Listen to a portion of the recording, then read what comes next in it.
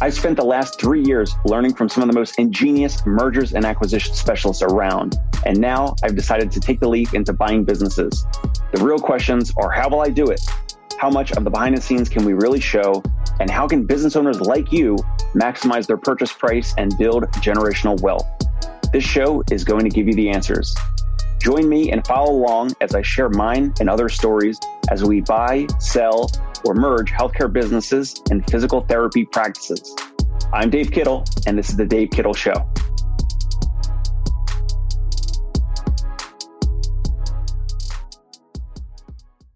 Hey, welcome back to the show. Got a quick one for you. It does not matter if you're an in-network physical therapy practice owner, out-of-network, cash-based, mobile, brick and mortar, doesn't matter. You are, at some point, your front desk, whoever's answering your phones, speaking to patients, trying to get them booked and scheduled. Everyone's got a cost, right? $20 copay, $50 copay, or if you're charging $100, $200, $300, $400 per visit, whatever it is, there will be components of a sales process and a dollar amount and a decision to be made by your prospective patient to potentially do business with you, work with you, schedule an evaluation, arrive and pay and do all that. So oftentimes, at least for my practice, Concierge Pain Relief, Home Physical Therapy in New York City, we sometimes have patients that ghost us. That would be defined as someone who inquires through your practice, through your website. They call you, they reach out to you, they speak to you or your front desk person, your admin, whoever it might be. They inquire about insurance or cost, or if they have a specialist, if you have a specialist for their issue, whatever it might be.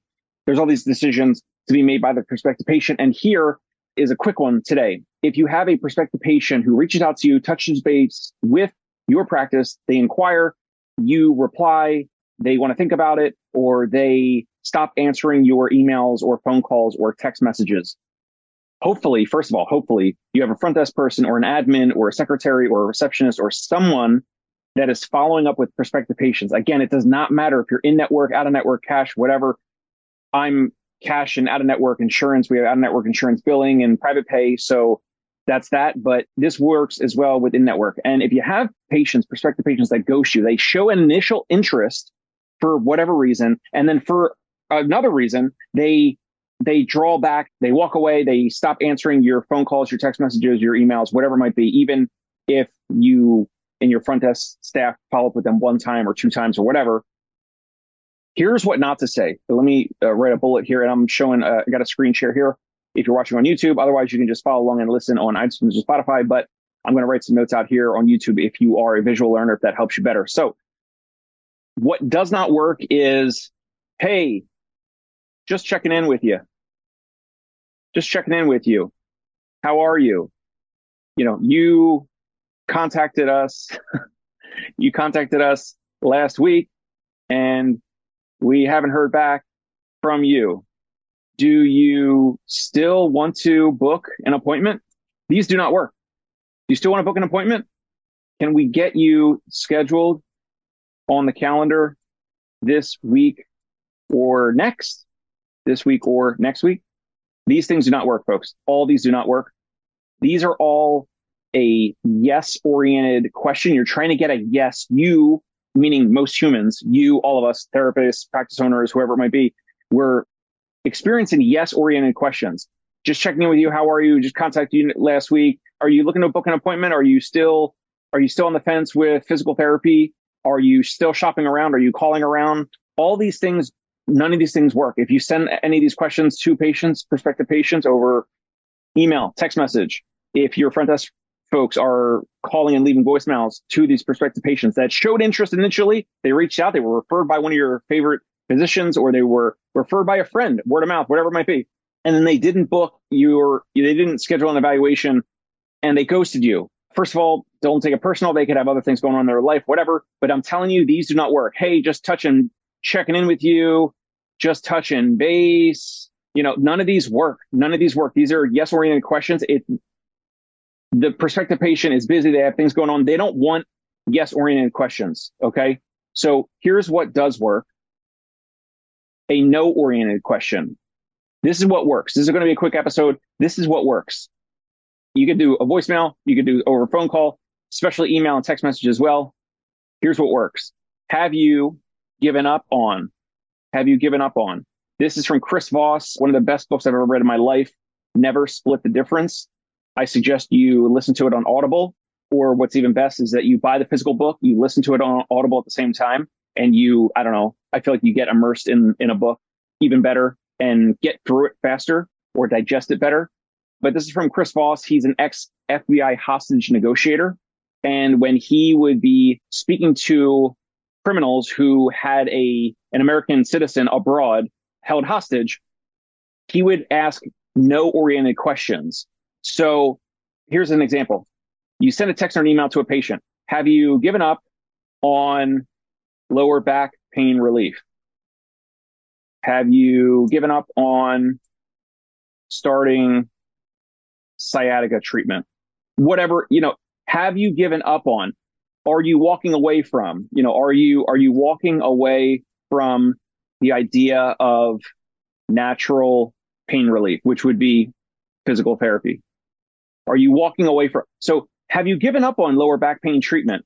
Most people that they know that they want, like salespeople, car salespeople, anyone that sells anything, historically it was like, get people to say yes. You want to get them to say 3 or 4 or 5 yeses at the end. And then, then you trick them and you book them, you sell them. Oh, if someone's selling a car, this is the car that you said you wanted, right? And it's got the color that you liked, right? And it's got the features and the benefits, the features of the car that you were looking for. You said you wanted a sunroof and you said you wanted leather interior or whatever. It has these features that you preferred, right? And then, the consumer's like, yes, yeah, it's a car with 4 wheels. And yes, it's got leather interior and a skylight or whatever. And, oh, you said this was in your budget or this would be in your budget. That's old school sales, which is they're trying to get the person to answer yes several times, leading toward the end of the interaction, towards the end of the close, which would then have the consumer, the potential customer, or in this case, the potential patient, making a decision about their health and wellness and treatment and physical therapy and all that. And Chris Voss and this book, Never Split the Difference, has beyond enlightened me. And this is what works.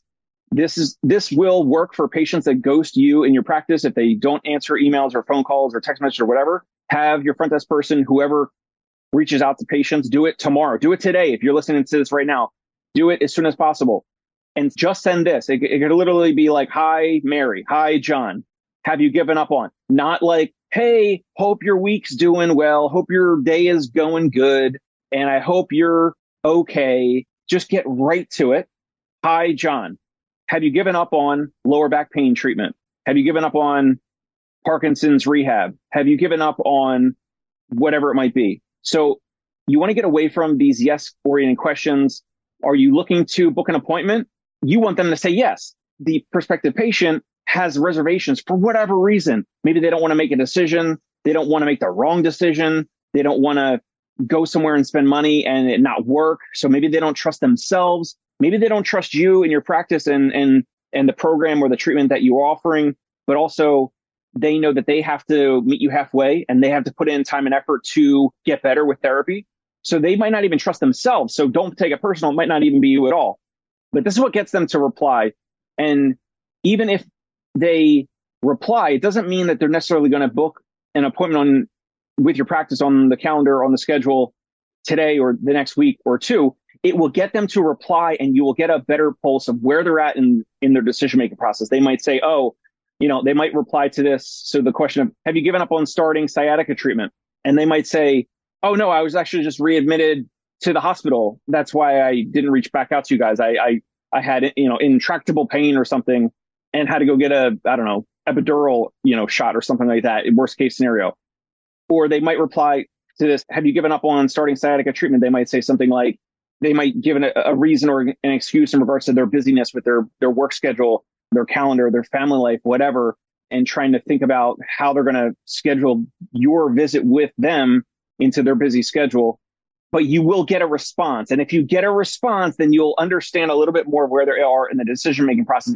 If they do not reply, then now you do know, yes, they have given up lower back pain treatment relief, or yes, they have given up on the fact, or that they have given up on the possibility of working with you. Don't take it personal, but if they don't answer, you just move on. You know that something's going on with them and it just wasn't the right fit or something. They're just not your ideal patient or client or whatever. So if they don't answer, that is a response, meaning that they have given up on working with you. So you could just move on. You could just send this one time over text or email or whatever. But most of the time, this will elicit a response. So that's why the title of this, if you have a potential patient who ghosts you, ask this one question, they'll respond. I've used this a lot. My team has used it a lot, and it works like a charm.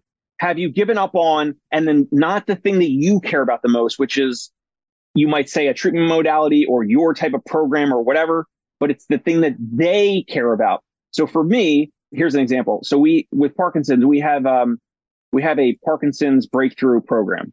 All right. We kind of we just named like standard Parkinson's rehab. So we have this thing, we call it, it's on our website. It's called the Parkinson's Breakthrough Program. Okay. Now, I would not say, have you given up on the Parkinson's Breakthrough Program? Now I'm on 2 pages here. Sorry. All right. If you're following me on YouTube, you'll see. Have you given up on or have you given up on our Parkinson's Breakthrough Program? This will not work. Instead, what do people care about with Parkinson's? They care about balance and strength and stability, but they want to move. They want to have independence. They want to have control of themselves, of their health decisions. They want to live longer. Have you given up on focusing on your balance and longevity or something like that? Have you given up on starting to improve your whatever they care about the most, walking, whatever these are? Then you use the words from the previous call or the initial call, or the initial interaction with this prospective patient. You use their words, you insert it in here. Have you given up on, and whatever the thing is, whatever the thing that they care about the most, which you need to find out on the first call. So that's it for now. Subscribe to the Dave Kittle Show on YouTube, as well as iTunes or Spotify if you're not already. This is just a quick one, but I would love to hear your feedback. Send me a message, email, comment on the YouTube channel, whatever. If you have a prospective patient that ghosts you, there might be a reason. This is a question. Just please avoid all this. Avoid, hey, just checking in, just touching base. How are you? How was your week? How was last week? Whatever. Avoid those things. Avoid, hey, do you still want to book an appointment? Hey, we have 3 appointment slots left on the calendar for this week. Should I block out an appointment for you? It's showing desperation. It doesn't put you in a good light.